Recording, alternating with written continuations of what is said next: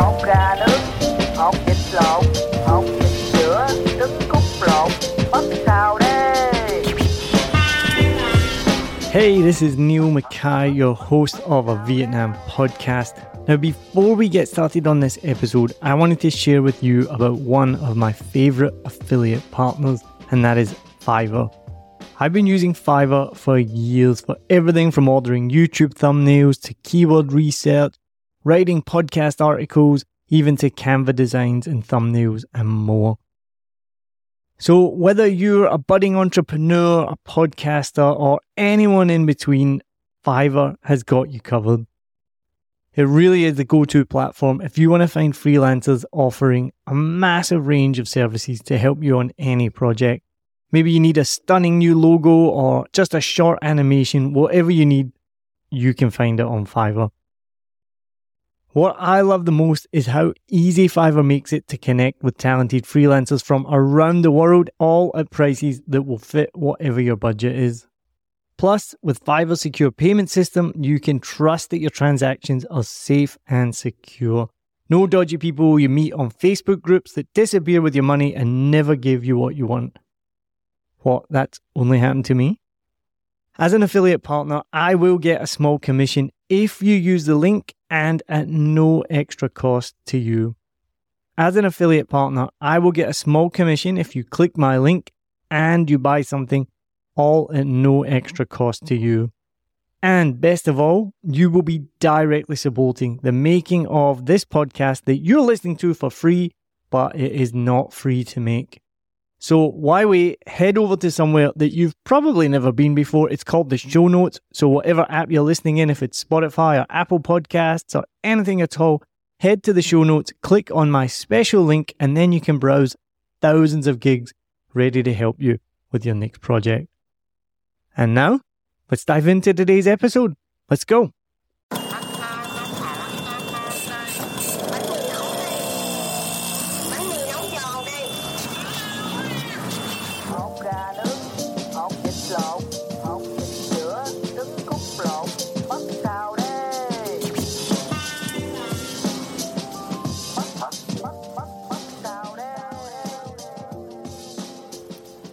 Welcome to 7 Million Bikes, a Saigon podcast, Season 4. I'm so excited to finally be able to say that. It's been a long time coming. Apologies to anyone who's a regular listener who's been waiting for the next season. And if you're listening for the first time, then I hope you enjoy the show and I hope you can come back and listen to future episodes and all the past episodes. Anywhere you can find your podcasts, Apple Podcasts, Google Podcasts, Spotify. You can go on the 7millionbikes.com website as well. If you do enjoy the show, then please go on Apple Podcasts, leave a review. Hopefully it'll be a good one, but if it's a bad one, that's fine as well. Leave a review on the Facebook page as well. Let us know what you think of the show. It's always good to hear from people.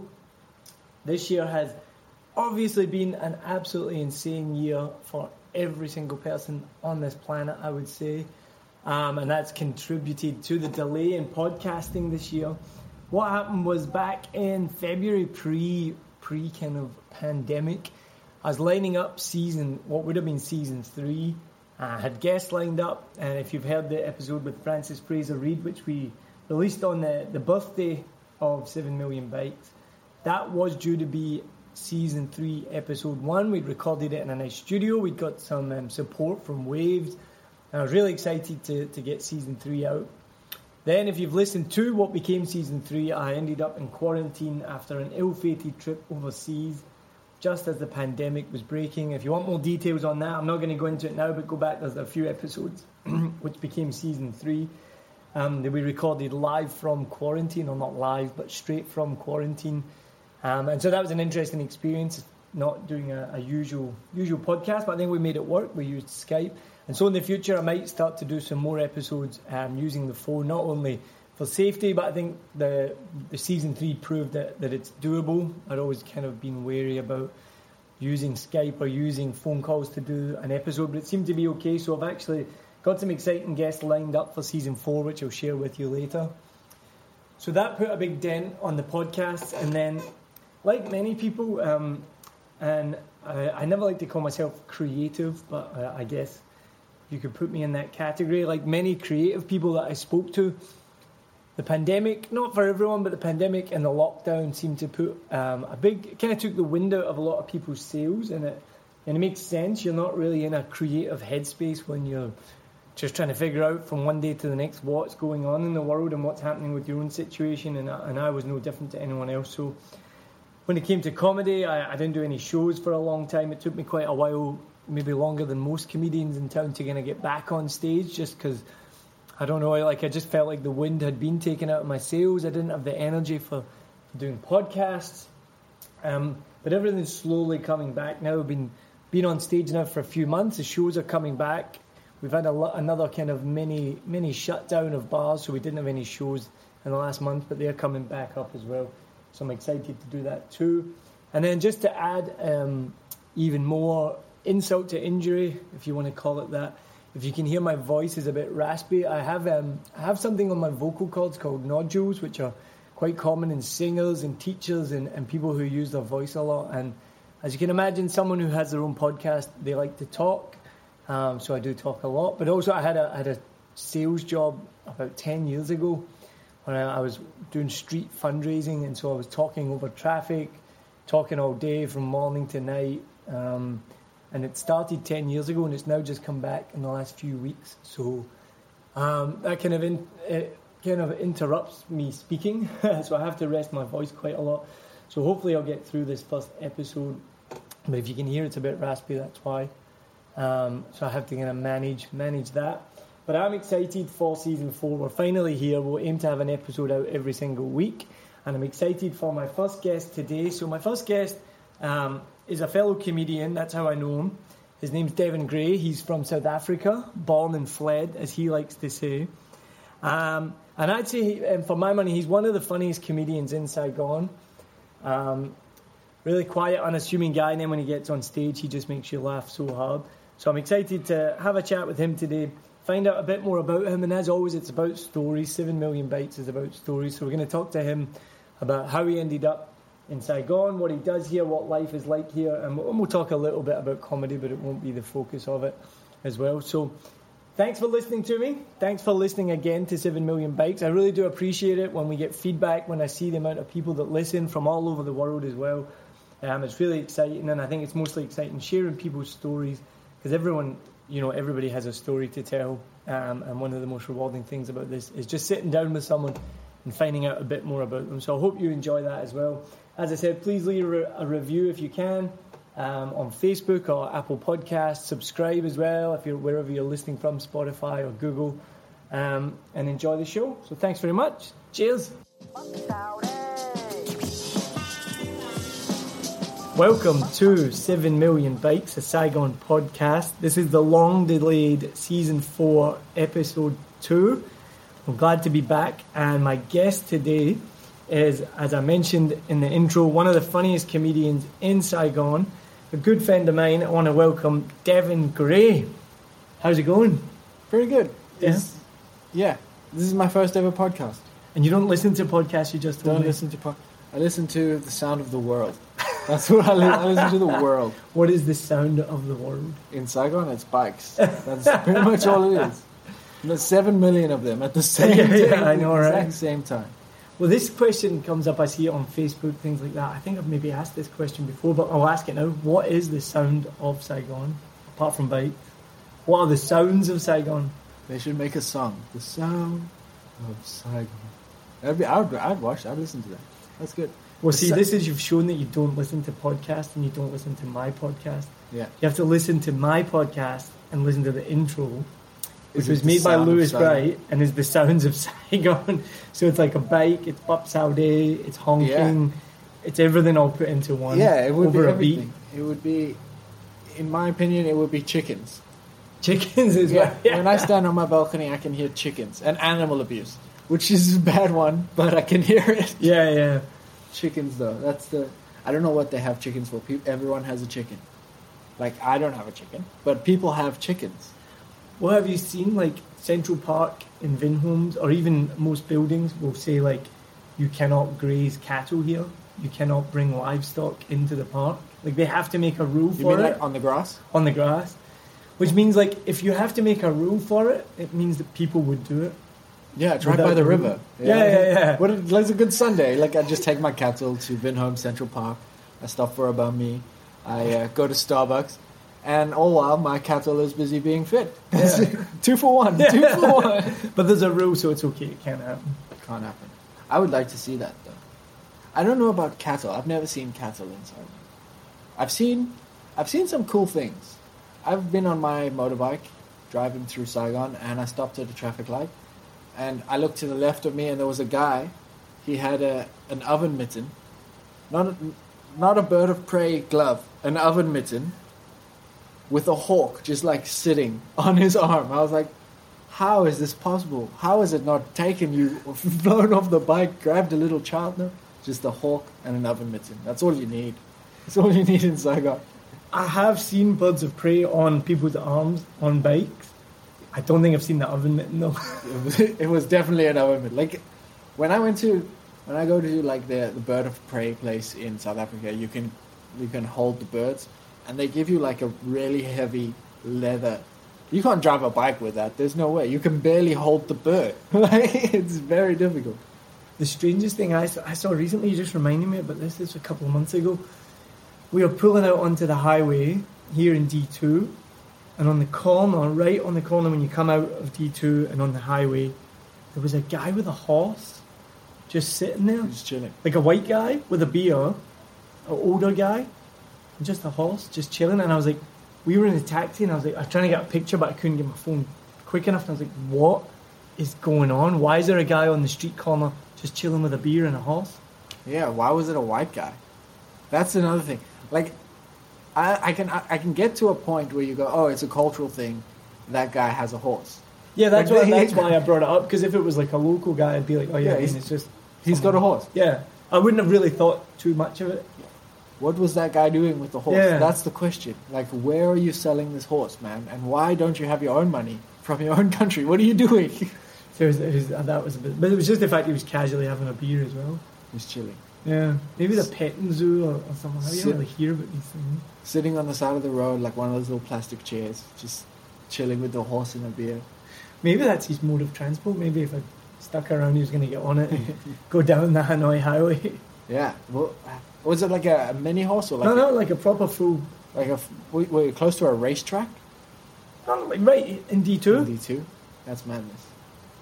I mean, that's not like you would see that. Like someone would see that and be like, well, why do you have that? You'll never know. No, that's the frustrating thing. You're like, I'll never know the answer to this. I'll never know. This is something that I will never know. That's bad. Well, I was looking at the old podcasts, and one of the questions I asked, which I won't be asking you at the end of this episode, but I'll ask you anyway. The last season, at the end of every episode, I asked, what's the strangest thing you've seen on a bike here? It was the hawk. The hawk? It was definitely the hawk. Like, I've seen some things where I've gone, oh, that's too much. But the hawk was baffling. I was just like, I don't understand. It does not compute. I got a 404 error in my mind, just like, I don't know. This is not found. I don't know what's happening here. It's just life in Saigon, isn't it? Yeah. I've seen some cool things on a bicycle. Go on.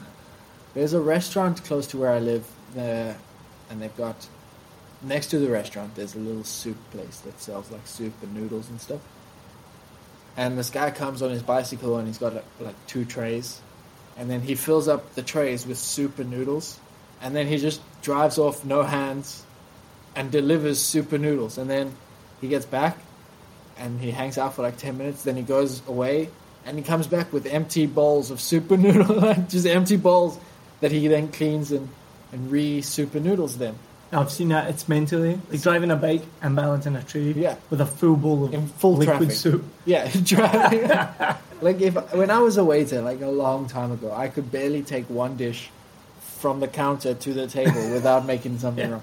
This guy had like a balancing act of soup and noodles. He looked like he was on America's Got Talent, like one of the semi-finalists. It's like I feel like you should be in Cirque du Soleil, or your talents are wasted. Soup du Soleil. Soup du Soleil. Soup du Soleil. So you are obviously, we can already tell you're a comedian, like myself. I don't know. Can you call yourself that? I don't know. No. What do you call yourself? I'm a part-time humorist. Part-time humorist. Part-time humorist.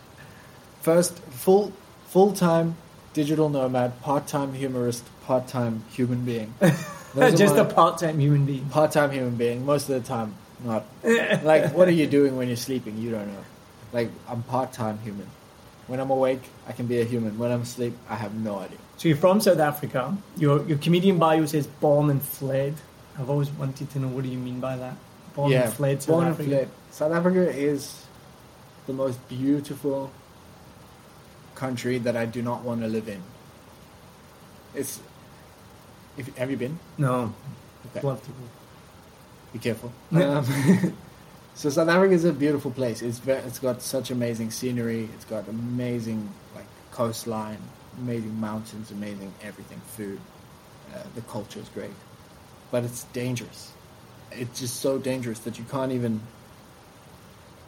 go outside. It's that bad. It's so bad. Yeah. So, if you know what you're doing, you can get away with it. But even people that know what they're doing, you always have that fear when you go outside. Especially for women, it's horrible because a man can kind of go outside and he'll just get teased and bullied or robbed or whatever. But a woman will go outside and she'll be targeted and attacked on purpose just because she's out past 9 p.m. In what world does that make sense? And I understand it happens everywhere in the world, but in South Africa the rates are really high between your petty crime is really high, your violent crime is really high, your rapes are really high, which is, in my opinion, why would you stay there? No matter how beautiful it is, stay there. Well, when I was, as I mentioned, my voice is messed up because I used to do face-to-face fundraising, and one of the best things about that was I met so many people.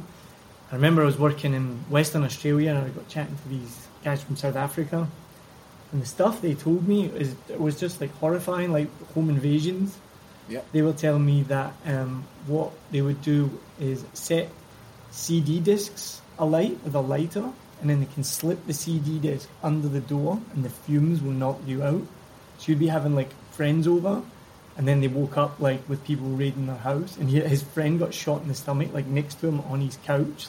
Yeah, it's dark. Yeah, bad stuff. And he was wanting to be. He was so happy to be in Australia. He's it's bad. It's so Yeah, bad. it's bad.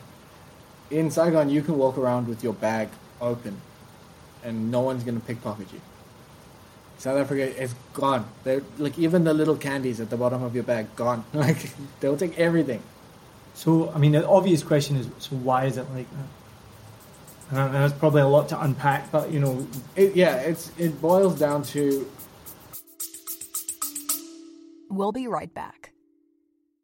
Did you know that family travel has the incredible power to shape our children's worldview and create lasting memories? In a world where representation is often lacking, it's essential for our children to see themselves reflected in every aspect of life, including the stories we tell about travel. Introducing the Travel of Legacy podcast, where we're rewriting the script by celebrating the diverse voices of Black and Brown family travelers. Each episode of Travel of Legacy is a testament to the enriching power and the joy of exploration in Black and Brown communities. So journey with us and subscribe now. 2 things. Number one, the staff, the police staff, the law enforcement all the way from your average police officer up to your crime scene investigators, up to the courtroom, up to everywhere, is underpaid. They don't get paid enough. So if they want to make money, they have to do bribes, corruption, all of these things.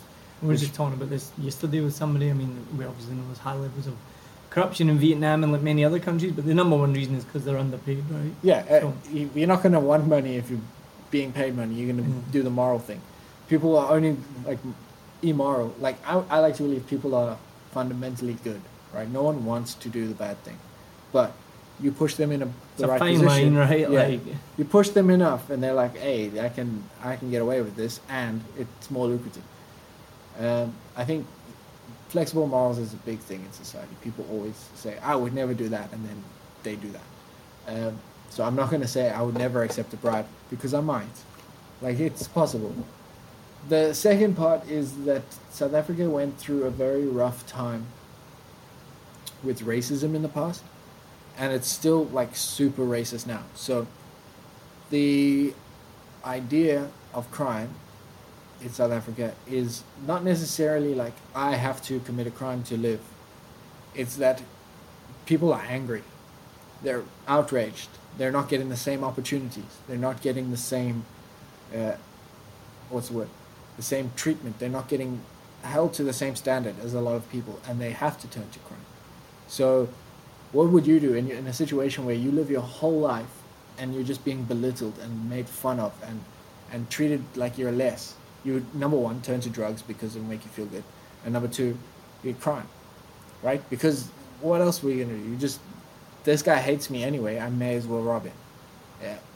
So the racism is a huge thing, and the equal opportunity is a bigger thing. So what year did apartheid end? 94. 94, right? And so that's 26 years ago. End is a strong word. Okay, what year did it officially? Yeah, what year was it on paper? 94. Yeah, and then so what's not changed in 26 years? Why is it still such disparity? Is it getting better? Is it getting worse? Like, I mean, so I don't know because I don't know much about South Africa. It's the mindset, right? Like, for example, my family is not like this, but there are families out there that they were like pro-apartheid. They were very, apartheid is the best thing that's ever happened, and we're going to continue with this. And when it ended, people were like, some people were upset, and I would say the majority of like white individuals, they were upset. There were obviously a lot of people that were like, this is the best thing ever, but there were a lot of people that were like super upset, and those people are raising children, and those children are being taught how to treat people badly. So they're still being taught the same apartheid patterns without having an apartheid, which is so bad. Like there's no one saying this is how we do the right things. We're still learning the same things in school. We're still learning the same languages. We're still learning the same structure. We're still doing the same things over and over again. We've added in a few things called like life orientation, where we learn about HIV and sexual reproduction and all those things. But still, it's super like targeted towards, I want to say, white people are better, black people are not. And it's an old system.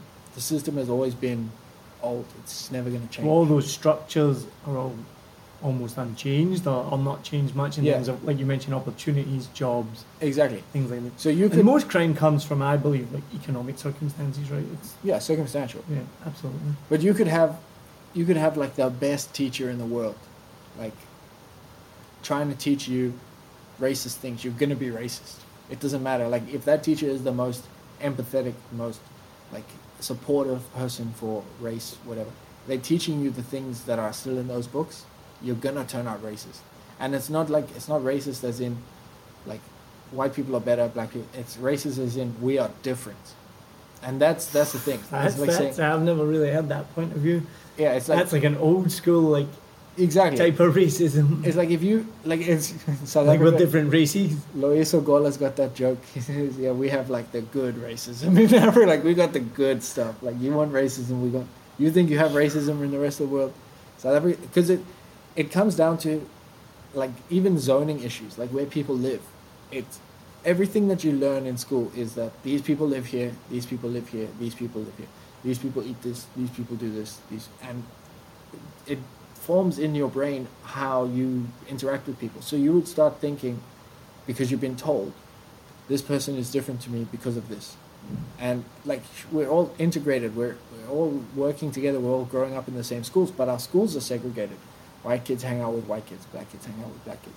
There are obviously exceptions to the rule where people just kind of they go, oh, this is bullshit, and they move on. But the majority of it, and especially your poorer schools, they're still getting that. And they're like, it's all based on where you lived before apartheid. How was your family doing before it ended? How did your family handle that? And because I mean, it's only 26 years. There's only one real generation that's been going through it. So obviously, it will take some time to let those people die off. But they're teaching their children that. Then they teach their children that. Then they go to school and they learn the same thing. There's been no like radical change. The same in America. It's like you can say, this is bad. Yeah, we agree, it's bad. Everyone agrees it's bad. What are we going to do? Oh, well, we can't really change much. It's like, that's the point. You have to literally go back to the textbooks, to the literature that you're telling people. Hey, look, this here is bad because it generates a gap between these people. And then once you've bridged that gap with teaching the right history, then you go. Like we were told in school that Nelson Mandela, and the rest of the world was told, Nelson Mandela, best guy ever. Best person ever. But there are so many other freedom fighters that did a lot more than he did that just don't get the recognition that they deserve. Like if I tell you Nelson Mandela, you immediately know who that is, right? But if I tell you Steve Biko, you're like, is he the guy that got kicked off the bus? You don't immediately know who Steve Biko is. And he was a huge political figure. Okay. I see you shaking your head. I've never heard this name. Steve Biko was exactly the same as Nelson Mandela. And he made a protest because he got kicked off a bus. Like he went and sat in the wrong seat, and the bus driver was like, no, get out. And it was like a big thing. But people don't know that. The whole world doesn't know that. They only know there was a guy who was in prison. He came out of prison. He became the president. He was the first black president. Wow. Amazing. He did nothing. He sat in prison for 27 years. I'm not saying that his efforts weren't done, but there were so many others, like thousands, if not tens of thousands, that were also fighting for the same cause, but they don't get that recognition. It's kind of like the old apartheid government said, we'll choose this guy and he'll be the face. And now look, we're all friends, but we're not going to recognize the other people. It's the same thing in America. It's like we're teaching this history, right? Because this guy, Martin Luther King or whatever, he's the hero. He helped. Look at him. But there were so many. And until you get to the point where we're teaching people like the struggle of the world and actually putting it into the minds of the kids, they're never going to understand. They're going to be like, I know Nelson Mandela. I'm not a racist. Yeah, okay, cool, fine. Probably why I left as well. Like the mentality of people is always, we are different. I make more money. Look how much money I make. I'm cool. And fuck off, bro. I don't know if you're allowed to swear on this. I try not to swear, but you're allowed to. Yeah, fuck off, bro. Yeah. But it's interesting. History, obviously, is like that. And I remember kind of as I grew up and then realizing that phrase, history is written by the winners, and then realizing that your history is subjective, right? It's just what we're taught. Yeah. And I have a really good friend from South Africa. Hello, Jill. And I think it was you that told me, Jill, that in South Africa they have a totally different viewpoint of Winston Churchill than what they do in the UK. Because in the UK, Winston Churchill is like this hero, he won World War II. Yeah. And in South Africa, he's known as this butcher. What is it with the Boer Wars? Was it? Or? Yeah. So we kind of learn that we don't learn that he's like a hero. Yeah. Like we learn about him, and it's not even a focus. It's like he's the guy. He's a guy that exists. And he oversaw the Boer Wars, was it? That included like slaughter of. You see, I wish I could tell you. You don't even know. See, we'll need to find this out. But I think if I remember rightly, so he's obviously known as a war hero in the UK or won World War II. But another nation thinks of him as a complete animal, and I'm sure there's truths in there as well. What's chaos to the fly is normal to the spider. The fly is kind of there's like this is the worst thing I've ever seen, but the spider's like it's whatever. It's all about how you come to it. Like even when Christopher Columbus, he discovered America, the people that were on the island, they were like, "Whoa, we've been here, man! Like, what do you discovered nothing. You just came here." So the same way that he was the guy who wrote the book, and he was like, or his probably not him himself, but his like part of his side of the story was the one that made it to the real world. So people are like, oh, okay, that's clearly how it is because look how old this book is. But the people that he removed from wherever he landed, they didn't have books. They didn't, like if they did, they would have been like some dude came here and like he thought that he showed us a book. We've got books, leave us alone. The one that gets me the most is Australia because I've travelled all over Australia and the Aboriginal culture, like Aboriginals have been there, the first people of Australia have been there for 40,000 years, the longest continual civilization on the planet.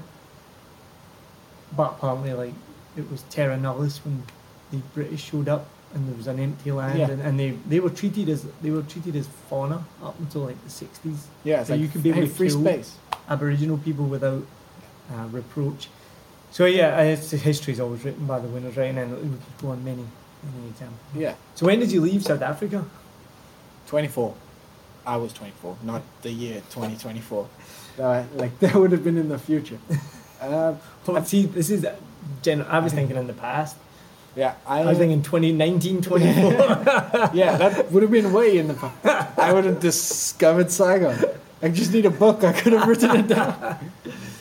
So 3 years. You're 27 now, right? Yeah, 3 years ago. I've been here 3 years. I enjoyed here much better. I never told anyone I was leaving. I just got on a plane, said I'm going for 2 weeks in Saigon. I'll be back. 2 weeks. Yeah, I was like, here's my flights, 2 weeks, and I got here and I just never took the flight back. So you did come with the intention of being here for just 2 weeks. You had to. So when you come in, maybe not now so much, but then you had to have a return ticket, otherwise you couldn't get the stamp. So I was like, 2 weeks, no problem. I got the stamp, I got here, and then I just never went back.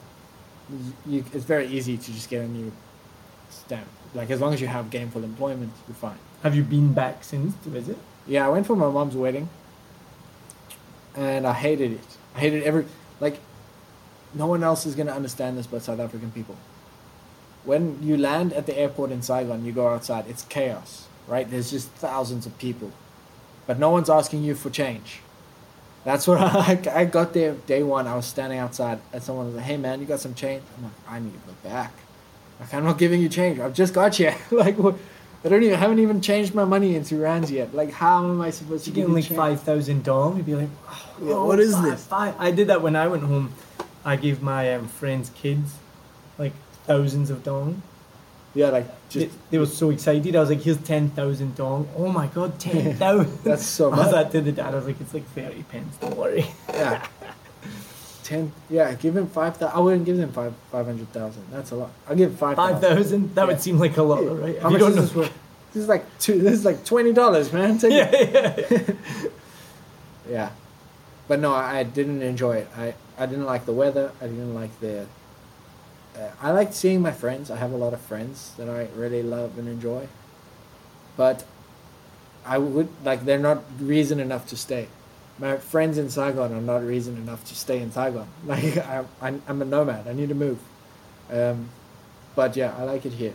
So what does keep you in Saigon? What do you like about it? Freedom. I want to be able to cross the street at any point in the street. I don't want to have to walk to a little like paint on the road. I want to go, like, I need to go there. I'm crossing the street. No one cares. Have you ever crossed a highway? Yeah, no problem. You have? No problem. It blows my mind when I'm driving home. 6-lane highway, people going 60, 70 miles per hour, and a bunch of school kids just crossing the road. They I'm won't like, hit you. What is going on? And they never get hit, right? But it's like, imagine, there's so many things you see in Vietnam, like, for example, a kid on a bike without a helmet. My first year here, every time I saw that, my mind would explode. I don't even notice it anymore because it's just so normal. You put yourself back in the UK or South Africa and you saw a child on a bike without a helmet, you would, like, your mind would explode. You'd be calling the police, papers, everyone. You'd be like, "Wow!" Yeah. If you saw 6 kids walk across the highway, you would stop your car. You'd be like, "What are you doing here?" Oh. Yeah, there's a lot of things you would go to jail for in the Western world that you just kind of get away with here. And when I say jail, I mean like jail for a long time. Like, I mean, one of the most common things that I've taught in public schools, you see guys peeing against the school. That would be, you'd be on the sex offenders list in the UK. Not just jail, your life would be ruined. You would probably be on the sex offenders list for life. Now, these guys aren't doing anything sexual, they're just having a piss. Hugely inappropriate. Yeah. But they shouldn't be doing it, but they probably shouldn't be on the sex offenders list either. But still, it's the differences are stark. What's that movie? You can't put a preschool, a playground behind a bar. That's entrapment. What movie is that? Oh, is that Horrible Bosses? Horrible Bosses, yeah. So that's a good example. He gets put on the sex offender list for having a pee in a schoolyard, right? Yeah. The one cool thing I did see, I was on Boy Vane, like when I first arrived here, and my mate was like really into smoking his herbs.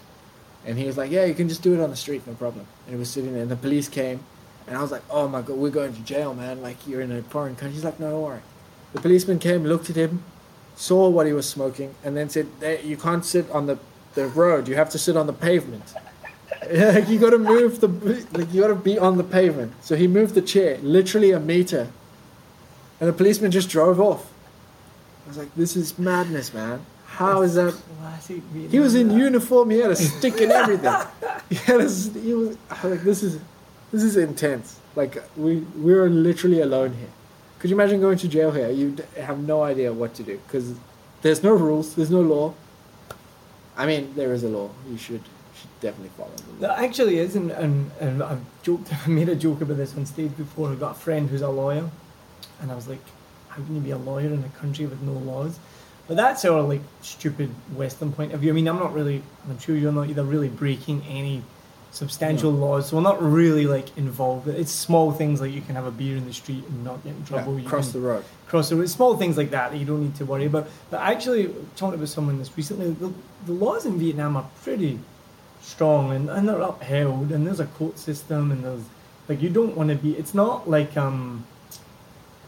maybe like some other Southeast Asian countries, from what I've heard, where it's kind of like, yeah, I think it's organized. It's just difficult. Organized is, I guess, what, yeah, it's organized chaos. Like, if your bike gets taken, like, you can find it.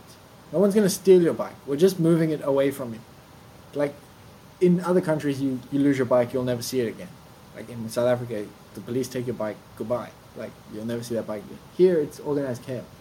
I think if you did, like, a real crime, there would be... number one, they'd be way better than South African police at this.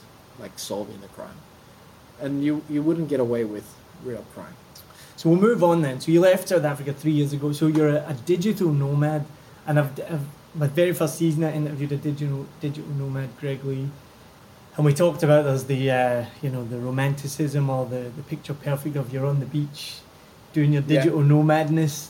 No. When the reality is completely different. So that's kind of like, I think most people are aware of that.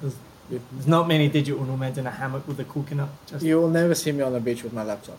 Like, you'll get sand in it. Yeah, right. It's completely impractical. There's a glare. Yeah, no, right. Even trying to do work by the pool, I'm like, nah, this is way too difficult. So what is it you do? What's your digital nomadness? I code. I code things. Now, I'm going to sound like an idiot. What does that mean? I honestly don't know. I'm completely computer illiterate. What does that mean? Like, we build systems, websites. Like, you click a button on a website, it does a thing. We make that thing. That's what you say, I want this button to do this thing. We'll do that. I'm going to make myself sound really stupid. Is it like the Matrix when you see in code? The code actually does something. Do you see in code? Do you dream in code?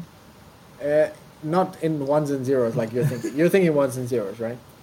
I'm not thinking about the Matrix, which is a whole bunch of green symbols. It's ones and zeros. Yeah, it's just 1 and 0, 1 and 0. Right. No, code isn't like that anymore. Code is actually quite fluid at the moment. You can pretty much write in English. You just need to understand the syntax. Mm-hmm. So every programming language has its own syntax, but it's all like English based. So you would use things like classes and interfaces, and these things all help you that you can build code with them. But it's all English. So there's no one. You've lost me already. No, yeah. Yeah. That's it. People ask like, "Hey, that sounds like so much fun." Yeah, sure. I didn't say that. Yeah. And you can try and explain it as much as you want, and people are like, "I just don't get it." Like, why would you? Why do you care? Do you enjoy doing it? I like it. It's like meditating. Yeah. You can just focus on one thing. You do that. You get it right. I don't want people to be like, "Whoa, you're so cool. You can do this," because firstly, don't watch me. Like, live your life. Be your own man. I'm trying to work. But yeah, I don't like it. Like, when people are like, "Can you tell me what this is?" I'm like, "You're not gonna understand it. But there's no point. There's no point in telling you because you're gonna say, but where do the ones and zeros come in?" There's no ones and zeros. I mean, I switched off pretty quickly when she started explaining it. So, yeah, exactly. Let's move on. So, you're a comedian, obviously. How did you get into comedy then? Well, so we talked about it earlier and then we skipped ahead. Do you call yourself a comedian? No. Because I find it like, I feel like that's too official to call myself a comedian. Yeah. I'm just someone who does comedy. Yeah, you need to make money off of it to be a comedian. Yeah. Like, we don't make money here. Also, I don't do it enough to be a comedian. I enjoy doing it. Yeah. I like having fun with it. But here in Saigon, there's not enough. There's enough gigs. I want to say there's enough gigs. Angie and everyone's doing like super good gigs. But there's not enough consistency in the gigs. Like, you can have a gig one night with 50 people, or you can have the same gig the next week with 2 people. There's no consistency. I don't think I've been at a gig with 50 people yet. You've never been at a gig with 50 people? The one at Bethel was the international. Oh, well, yeah, the comedy was... That was like 50 people. That was about 200 people. Yeah, it was big. Yeah, that was big. Yeah, so you can do like good shows or you can do bad shows. And also the venues in Saigon, they're not designed for entertainment. So people they're designed for eating. They're very practical. Like, you come in, you eat your food, you go. You like don't waste time. So there's no venues that are built that have like a stage, and unless you go to the Hard Rock Cafe. But who goes to the Hard Rock Cafe? No. Like, anyone who goes to the Hard Rock Cafe is just here for like one night. They're not here to experience. I feel like now that there's no tourism, that the Hard Rock Cafe is becoming a bit more accessible because there's only local people. Yeah. So I think they're starting now to do more kind of shows that are going to attract people who live here rather than just the one-night tourists, you know. Yeah, because what is the Hard Rock? It's more like a cover band, right? Like, they'll do. I think generally before the lockdown and stuff, it was. I've never been. No, I've never been either. I like, we can get nachos anyway. You don't need to go to the Hard Rock Cafe. But it's a common thing, and I've also interviewed before Damien Kilroy, who used to run Cargo Bar, who now runs Cargo Moyne and puts on the Coracle Festival. Hope I got that one right. And we talked about that, the lack of venues is just really difficult here in Saigon, and it's probably not going to change because there's just no space to build a mid-sized venue like 2,000 people, and the space that there is too expensive to make it worthwhile building a venue because they're not going to make the money back on it. So it's a real shame. So it really doesn't seem like Saigon, for such a big, bustling, cosmopolitan, metropolitan city, is probably not going to have any kind of good live music venue space for a long time. It's also a different type of entertainment. Like, if you think about how many people live here, a very small fraction of people want that type of entertainment. Do you mean live music or comedy? Live music, comedy. Most of the time, like, Vietnamese people, their entertainment is we eat, we sing karaoke, we go home. Yeah. We drink until we pass out and we go home. Like, they don't want to sit and watch people. Like, your younger generation, sure. But I've never seen Vietnamese older than 45 come to a comedy show and enjoy it. I've seen them in the comedy shows. I've seen us build comedy shows around them, and they did not enjoy it. But it's because their idea of entertainment is karaoke. It's not watching someone talk about their life. Like, who are you? I don't care. I'm really amazed at what Wee Nguyen's doing, and I hope we're going to get him on a future episode with the Vietnamese comedy now. Like, that's just like taken off. So keep talking about previous episodes, but 2 came on and we talked about how difficult it was to do comedy in Vietnamese just because the language doesn't lend itself to it. You can't do double entendre. You can't. There's just some things that you would say in English that would be funny that you say in Vietnamese, and it just doesn't make sense. But apparently, the last time I spoke to Wee, they're just killing it. They've got a gig at the Hard Rock Cafe. It might have been already. The YouTube videos are getting like hundreds of thousands of views, massive shows. The shows are getting bigger and bigger, and doing Vietnamese comedy. So I'm really excited, even though I have no idea, I haven't even seen it because I won't understand it. But it's so cool to see something new and fresh and exciting spring out of traditional English spoken language. Yeah, they should have done it a lot sooner, to be honest. I think it's just too difficult. I think he had to master the English comedy along with like Wheelie and I've forgotten his name off the top of my head now. I think then now they've not mastered it, but they've gotten so good at English comedy now they can start to develop. To try it. So what got you into comedy then? You did it back in South Africa, right? You were on Comedy Central in South Africa? Yeah, 3 times. 3 times? That's pretty cool. That's more than pretty cool. That's awesome. I did the high school talent show when I was in high school. Right. And I was like, I need to do this again. And that was that. You got a buzz for it? Yeah, just keep doing it forever and ever. It's always the thing, had you been the funny guy or had you made jokes? I find the people that are the funny guy. So you find someone that's like, you would be such a good comedian. They always suck. He's like, the funny guy is not the guy who's like looking at the things and understanding things and then making it funny. That's the funny guy. The guy who's funny in the conversation. Yeah, one of my best compliments, I had a friend come up to me. I think I've been doing comedy 6 months to a year or something. I was like, hey, doing comedy? And I was like, yeah. And he's like, it's like, no offense, but like, I wouldn't have put you as like somebody who does comedy. Like, I like really like you're a nice guy, but I didn't think of you as like a comedian. He's like, I heard you're killing it. I heard you're like really funny. And I was like, oh, cool, thanks very much. Yeah, just the guy that's at the like barbecue that's making all his friends laugh. It's a different scenario, right? Like your friends have context firstly. So you see like a dove, and you're like, that dove, and you say something funny about the dove. Everyone saw the dove, but now when you're on stage, you have to provide context. So you say something funny about the dove, everyone goes, what dove? So you have to give the context, you have to build the story, you have to put the room together. Much more difficult. So yeah, I was never the funny guy. I was always the quiet, stay in the back, don't bother me. And then a lot of people were like, I would never have thought that you would do stand-up. So how did you do it then? What led you to do that then? I've always enjoyed it. Yeah, no, I always enjoyed watching it. Yeah, I liked watching Jimmy Carr, Eddie Murphy. I was always into it. So when the school said you have to do something for the talent show, you have to. Yeah. Not you can enter. You have to. Everyone had to participate. Some of the acts must have been terrible. Yeah, some of the acts were like 100 people because they all wanted to do it as a group, and you're like, okay. I didn't like anyone in my school, so I was like, okay, I'm gonna do this by myself. And yeah, it wasn't great, but I liked it. I enjoyed doing it, which is a good thing. What was your first time? You're not expecting it to be great. So then what led you to? How did you get the opportunity to keep doing it? And how did you end up on Comedy Central?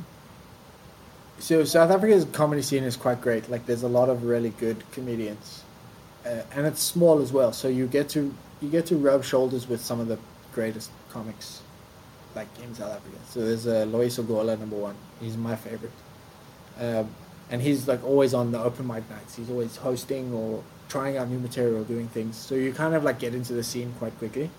I started at the comedy club in Johannesburg called Parker's Comedy and Jive, which is a really cool club. And then when I moved to Cape Town, I made really good friends with the Cape Town Comedy Club, the owner of that, and the manager for Cape Town Comedy Club was kind of like putting on all these different events. So I was working with her a lot, and Comedy Central went through them. So just kind of connections, which is quite nice. But yeah, obviously just doing open mics, starting to get paid, being friendly, one of the things. Like, there's a lot of bad blood in comedy. People hate each other. I don't know why. Like, we're all a joke. Like, just move on. The best, but a really good piece of advice that Lars Kallio gave me, again, previous guest, and you met Lars as well, right? Was he said, it was at a workshop that a whole bunch of us went to, and he's like, it's not always the best comedians that get booked, it's the ones that are the easiest to work with. Yeah. If you're there on time, you're sober, you do your set, you're reliable, you'll get booked. Doesn't matter how funny you are, you can be the funniest guy, but if you skip shows, you turn up late, turn up drunk, yeah, they're just not going to book you, because it's just like the people who are making the shows, who I now run shows. It's admin. Luckily, like everyone's fine, but I can see why that would be the reason to not book someone is like there's too much work. Yeah, for example, if you come to the show drunk, if I was running the show and you're drunk, you're not getting on the stage. Not a chance. Because number one, you're taking away from the art by just being a dumbass. And number two, no one's gonna find you funny. You're gonna hurt yourself. Like, don't just go do this at home, like in your own time, be drunk. There's a lot of people in Saigon that they're like, oh bro, I was so drunk and I went on stage. I'm like, don't do that. Why are you doing that? You're making everyone in the audience not come back to comedy ever again. So we've just lost however many people you have. We don't have that many people to lose. Well, it's funny you mention that, because I was just thinking today, the drunkest, I think maybe the only time that I've been really drunk on stage was your show. The one that we did at Soma. No, the one we did at the shaving place. What's it called again? House of Barber. House of Barber. But yeah, it was only like 6 people. Well, yeah, and All four of them were people we knew. So there was just that one couple. Yeah, and they enjoyed it. They came back. They had a great time. Yeah. I just talked. We all just talked to them the whole night. But I was meant to do like 20 minutes that night. I think I did like 40. Yeah. But that was mostly because that couple, remember, they just were giving us the most awkward answers. We were trying to use them to like set up a joke, and they were just. Yeah, that's the worst, when someone gives you like random awkward and you're just like, I want to ask more questions. Like, who hurt you? Well, it always brings me back to Bill Hicks. I think everything in comedy brings you back to Bill Hicks when he's trying to talk to the guy and he's like, I have pre-planned jokes, sir. I just need you to like... You just listen. Yeah, and he's like trying to... My mum's like that. I went to comedy shows with him. She's the worst. She thinks it's like for her. So when the comedian talks to her, she's like, I get to have a talk with the comedian right now. It's like, no, mum, he just needs a one-word answer and then he's going to tell a joke. Like, you just stay where you are. My mom's like that as well. I remember I did like a really big gig and I gave her free tickets and she was like... It wasn't during my set, but someone was talking and they were like, so why are you here? And she was like, my son's on stage. And then he's been doing this for... I'm like, oh my God, shut up. Like, how? Like, he's not asking, just ask why you're here. I'm coming to watch comedy. Move on with your life. What are you doing? Yeah, you don't have to explain exactly. Actually, my husband, long story, tire broke down. We didn't know, like, no one, we don't have time for this. We don't have time to hear this. So just quickly, what was it you did on Comedy Central? You were there 3 times. I did a comedy roast where I roasted one of the funniest comedians, Kanisa Bunu. Super great comic. I really hope that I said her name right. But super funny woman. Really nice as well. Really good person. So we did the Comedy Central roast. And then I did live at the Cape Town Comedy Club once, and then I did the International Comedy Festival. Yeah, the Comedy Central International Comedy. Yeah, CCIF. Lots of letters, lots of C's. There's a lot of C in it. And were you given any opportunities to become like a professional comedian or write scripts or do shows or anything like that? No, I wasn't really interested. I mean, you must have been so young. How long have you been in Saigon? 3 years. 3 years. I was quite young, but I also wasn't interested. I didn't want to be like a comedian. Like I had other things I was doing. I didn't want to have my job is to write jokes. That doesn't sound like a job to me. Like to some people, I'm sure it is, but I would not be able to do that. And also, the money is not very stable. Like I have dreams. Like my dream is to fulfill my dreams. I don't want to be in a position where I'm like, I don't have any gigs this month. Like COVID-19 would have really killed a comedian.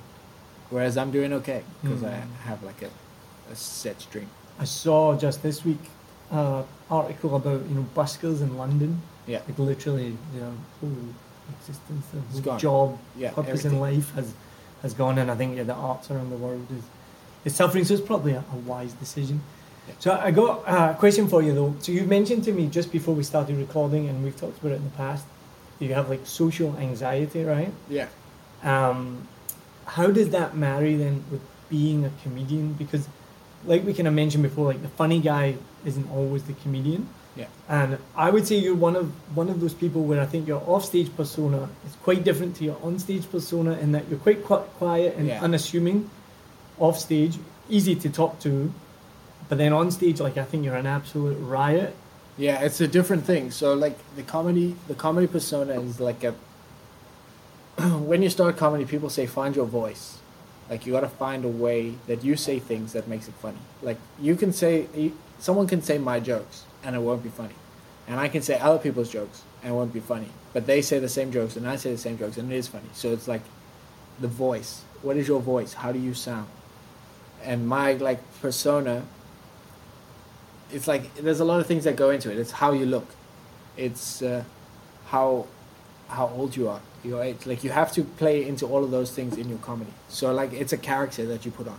The same way that Leonardo DiCaprio would. And yes, I did say DiCaprio on purpose. I didn't even know it. Leonardo DiCaprio would.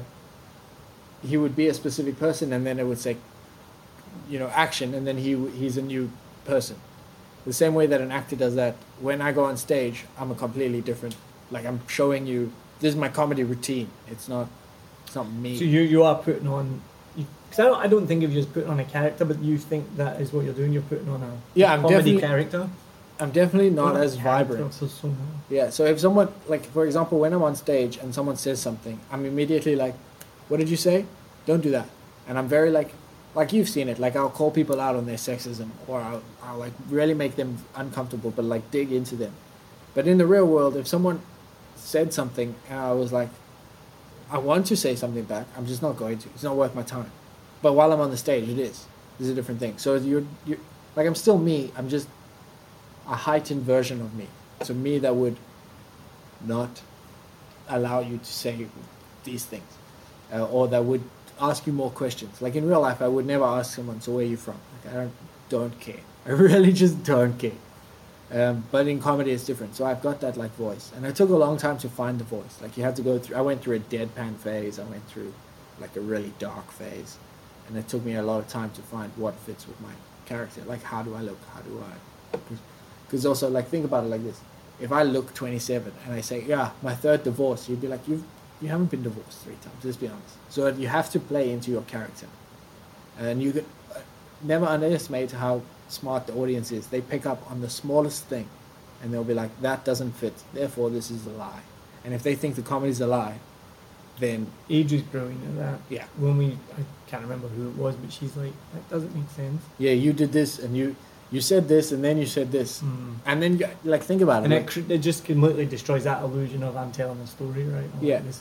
And you, even if your punchline is in there, they're still thinking, but wait, how could this? And then they don't hear the joke, which is really bad. You don't want that. Obviously, as a comedian, letting your joke be heard is the main goal to making the joke. There's no point else. So you said you didn't want to write jokes. Do you write jokes? How do you come up with them? I see something funny, or I think something funny. I guess think is probably better, because sometimes I see something, it's not funny, but I find it funny. And then I'll write the punchline. So I would be like, this is the end of the joke. This is what I'm trying to get to. And then you go with the rule of 3. So you have to have 3 like quips and then the punchline. So 1, 2, 3, 4, 1, 2, 3, 4, 1, 2, 3, 4. Because everybody's brain works in a pattern. So you go, this is the funny bit. This is what I'm trying to, this is where I'm aiming to go. What 3 small things can I do to get there? So then you go build up, punchline, build up, and then you kind of you build a rhythm for the show. It doesn't have to be like an exact rhythm, but you kind of get like into a small joke, a small joke, a small joke, a big joke, a small joke, a small joke, a small joke, big joke, a small joke, and everyone kind of, they go, okay, now I'm in the rhythm, I'm listening, I'm gonna be listening for however long you have it. If you break the rhythm, then people go, oh, okay, I don't really know what he's talking about. But if they're in the rhythm, they're with you, they're listening, they get it. So that's how I write it. I didn't even know that. Do the end bit and fill in the blank. So what's the funny part? How can I make 3 smaller funnies to complement this funny? And if you find a bigger funny, then you take that funny to the end, and then you say this one is one of the smaller funnies. And so always 4, the rule of 4. So you've got 1, 2, 3, 4. 1, 2, 3, 4. There you go.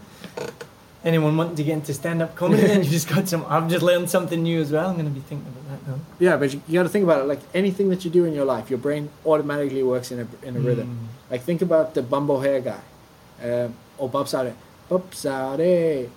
and then you immediately wait 4 seconds and you'll go Bob Saude in your mind, because you've got the rhythm. Like everything we do is rhythm, like breathing, rhythm. Everything is rhythm. So if you just tap into the rhythm, it works. And it sounds super like technical, but it's not, because it just makes sense. Like when I watch comedy as well, a lot of the time I'm watching and I go, I have no idea what you're saying, because the jokes are funny, but I'm not with you. Like it just sounds like you're speaking, but you got to get them in the rhythm. Yeah, that makes sense. About now you mentioned when I watch comedians, where I'm kind of like, why am I not finding this funny, or why am I not following it? It's probably why, because they're not kind of following any pattern or rhythm. Or if you're monotone, you're very like, whoa man, I have no idea what you're doing, because there's no rhythm. Like music is rhythm. If someone came and just hit music around, you'd be like, this is, we call it jazz. Yeah, this is shit. Doesn't make any sense. But once you've got like, you're in the rhythm, it doesn't even have to be good music. It just has to give you the right amount of BPM, like beats per minute, that you kind of go, I get this. This makes sense. You don't have to like it. You don't have to enjoy it. You don't have to go on Spotify. You can just listen to it. But if you're in a cafe and you can hear music, you easily just tune in with it. But if you hear someone just hitting a bongo drum, you'd be like, Who is making that noise? Why are they doing this? So the same with comedy. It's like you want to make the noise that people are in tune with. They want to listen to it. But you don't want to just randomly hit. They'll be like, why are you doing this? I don't know what you're saying. Stop saying this. And there's a lot of comics out there that you can just see. It's word vomit that you go, oh, okay, I have no idea. But then look at all the comics on the TV. They've got like a structure. And the structure is what helps. But there's other things as well, like your body language, all of these. Yeah, for sure. Well, I think at this stage then, what we're going to do is we're going to finish with the same questions I'm going to ask everyone at the end of the show. I asked Francis on the episode that I put out before. So first question is, obviously the name of the show is 7 Million Bikes because there are 7 million bikes in Saigon. And we know that traffic laws here are more of a guideline. So what's an unwritten traffic rule here that you couldn't live without? Don't hit the person in front of you, and the person behind you won't hit you. That's the rule. That's the rule of the road. You don't hit someone in front of you, and the guy behind you won't hit you. If you're going backwards, it's your fault. Like, that's the rule. Don't mess with the rule. When people come to the left or to the right, the free reign. If they hit you, that's their fault. They're not supposed to hit you. You just don't hit the guy in front of you. No matter which direction you're facing. You could be coming down the wrong way. As long as you don't hit the guy in front of you, you're good. It's crazy, isn't it? It's like, I've compared it to like flowing water. It's like a river. Yeah. You know what I mean? I don't understand, like I drive through a massive roundabout every day and I'm like, how is this not chaos? How are there not bikes all upside down? But as long as you just focus on what's in front of you, like you don't look left, you don't look right, maybe your peripheries, but like, yeah. I think I saw an article about it years ago, they call it the sphere of influence. You only worry about the cone of influence. So if you think about the out of your eyesight, if you're looking straight forward, it's like a cone shape. Yeah, you can only control that. You just focus on that. And I learned that quickly. I think the first time I was on a bike, I like went to check behind me. And then doing that, I nearly hit the person in front of me. Yeah. Don't focus behind you. Yeah, because they're focusing on you, right? Like, just look forward. Yeah, that's it. Also, if you're looking forward and you are in an accident, your neck won't break as hard. Maybe. Just keep it straight. I don't want to test that one. So you've been here 3 years. How's your Vietnamese? I can get by. You can get by. That's impressive. That's better than. I know how to order an extra drink. Yeah. I know how to say 5 stars to a Grab driver. Right. Yeah. That's about it. That's all you need. The next question is, what's your most useful Vietnamese phrase? Mất lên nữa. Which is? One more drink. Bring another one. I want to just point at the drink. Yeah. Mất lên nữa. And then they bring you a new one. Yeah. It's sorted. No, don't need anything else. Mất lên nữa. Mất, like one. One, yeah. Lên nữa. Alright. Mất lên nữa. I'll take your word for it. I was reminded again today why Vietnamese is just so difficult. I was talking to a friend, she's Vietnamese, and we were just talking about the name Bic, B-I-C-H, and I was saying Bic, and she didn't know who I was talking about, and I was like, what else could I have been saying? And she's like, well, it's Bic, and I'm like, Bic, and I was like, this is why I can't learn Vietnamese. This is a name, I can't even say a name properly. How am I going to string a sentence together? Yeah, because you can say, like, pineapple is dưa. Yeah. And coconut dưa. So that's the same thing. And watermelon as well, I think. Yeah. Similar. Yeah. Yeah. Let's not get started. Yeah. All right. What's your favourite sunset spot in Saigon? The deck. I'm like a. Give me a clean kitchen. I'm happy. I don't eat street food. Clean kitchen. I'm not saying that street food is not clean. I'm saying I'm not willing to check. No, it's definitely not clean, but it tastes better. I had a Vietnamese friend tell me the better your food tastes, the dirtier it is. I'm pretty sure. And I think it's probably true. Yeah, you go and get like years of oil. A bowl of pho from the street or Bumbo Way and it's delicious. You go and get it in like a nice restaurant, it's tasteless. Why man? Yeah, I can't do it. But the deck is I've not been there. I've only ever been there once. I've not been there in about 2 or 3 years. There was a massive flood. We had to walk along the street knee deep to get there. You should have just gone home. We came from home to get there. Okay. We lived in a different district. But there's no reason why I've not been back, so I should go back. It's very relaxing. Yeah, I've heard it's good. Yeah, it's happy hour's good as well. Calm. I'm a happy hour kind of guy. Now, would you rather live in Saigon now with all the mod cons that we enjoy, or 20 years ago, simpler, quieter, No, no. no international food, coffee, anything like that? No. No? I would not survive. Like, I don't like street food. I would literally die. I would die of starvation. Oh, the question says 20 years ago, but I think that would be 7 years ago, 8 years ago, 9 years ago. No craft beer, almost no international food. Craft beer, I can take it or leave it. International food, I need it. I'm not saying Vietnamese food is bad. It's delicious. I love it. But I need a burger, man. Every now and again, I need a burger. I need a pizza. I need a pasta. I need steak. I don't really eat steak, but I need the option. I need to be able to say I feel like a steak. Vietnamese food? Yeah, I make the best banzeo. Well, that's not true. There's no way you can make the best. I make the best banzeo. Every sure. Vietnamese person listening right now is probably like, fuck that guy. Yeah. There's no way he makes the best banzeo. That's one of my favorites. I went to a place. I was like, I want to learn how to make this banzeo. And they were like, okay, cool. Do this. Taught me banzeo from start to finish. Alright, I'm coming to use for banzeo. No problem, let's do it. Right? You need to bring tapioca flour. It's very difficult to find. The banzeo places everywhere, it can't be that hard. Yeah, no, you can get banzeo, the ready-made mix. I'm like, I want to make the flour myself. I want to make I do everything. I don't want to know what's in it. Alright, and the final question is, what's missing from Saigon? What's missing from Saigon is the ocean. It's not missing, it was never here. Yeah. No joke. Yeah, the ocean, man. Like, Saigon would be a perfect city if it was coastal. Even closer. I wish it was closer. Yeah, it would be colder. It would be, the ocean would smell bad because of the fumes from the bikes. But it would be nice. Like, Da Nang is really nice. It's just not Saigon. Hanoi also has the big lake. It's nice, but it's not Saigon. Saigon, we've got like a tiny little lake and Vinhomes. You can go to Vinhome. Hey, you want to see something at Vinhomes? Vinhomes is the worst place in the world. Like, I can't stand going in Vinhomes. But they've got the lake. Oh, we've got one in D7, the lake. Oh, yeah, the Crescent Mall. Oh, yeah.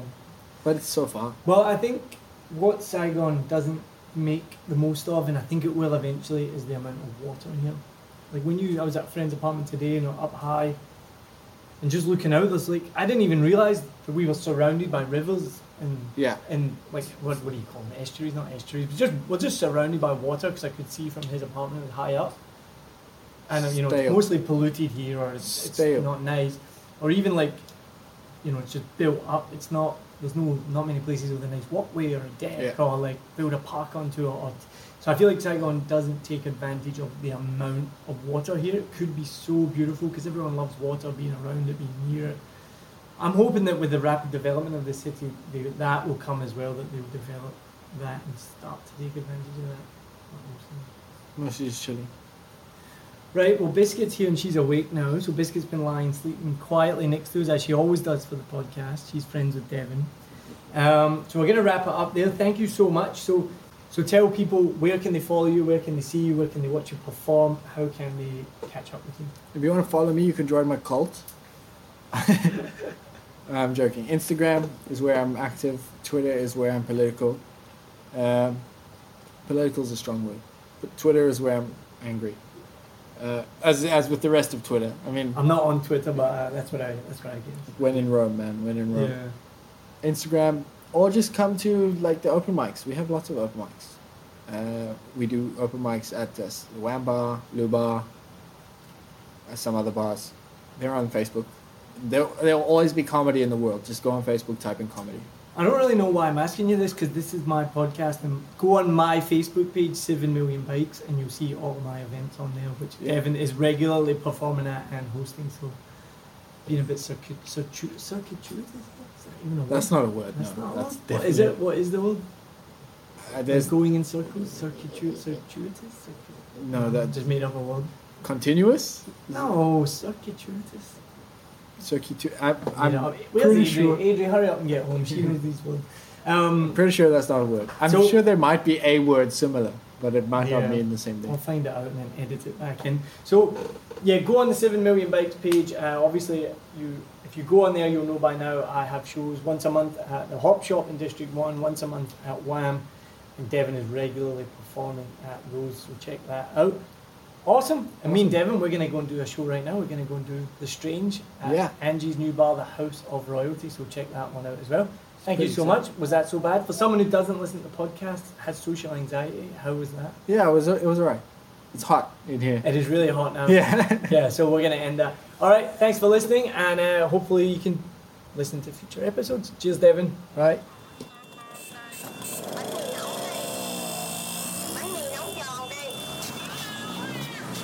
Hột gà nướng, hột vịt lộn, hột vịt sữa, trứng cút lộn, mắm xào đây. Mắm xào đây.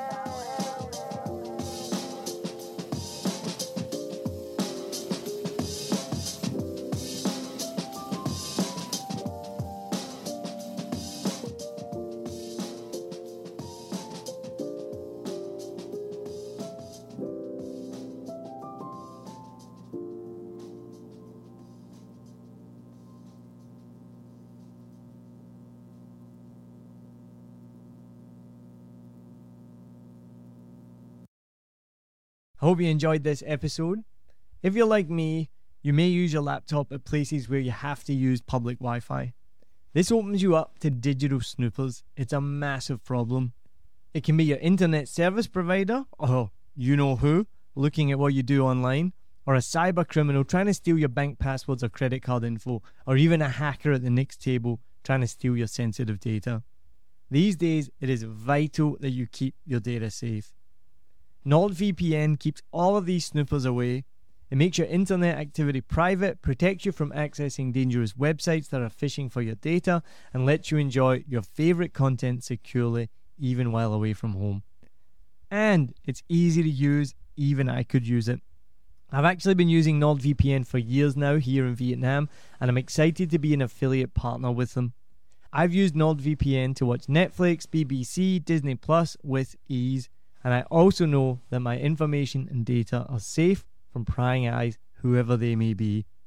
Join now and you'll get 68% off and 3 months free when you go to my link, nordvpn.com/SMB. Just again, for those hard of hearing, nordvpn.com/SMB. The link is also in the show notes. I know nobody checks them out, but go check that out and you can get the link from wherever you are listening to this podcast. As an affiliate partner, it also means that I will get a small commission when you sign up, but at no extra cost to you. So not only will you be getting a great deal through 7 Million Bikes, you get a great VPN and you'll be supporting 7 Million Bikes podcast. Stay safe online and enjoy the shows you love. Any questions, just let me know. You know how to get in touch with me. And thanks for listening to this show. Cheers.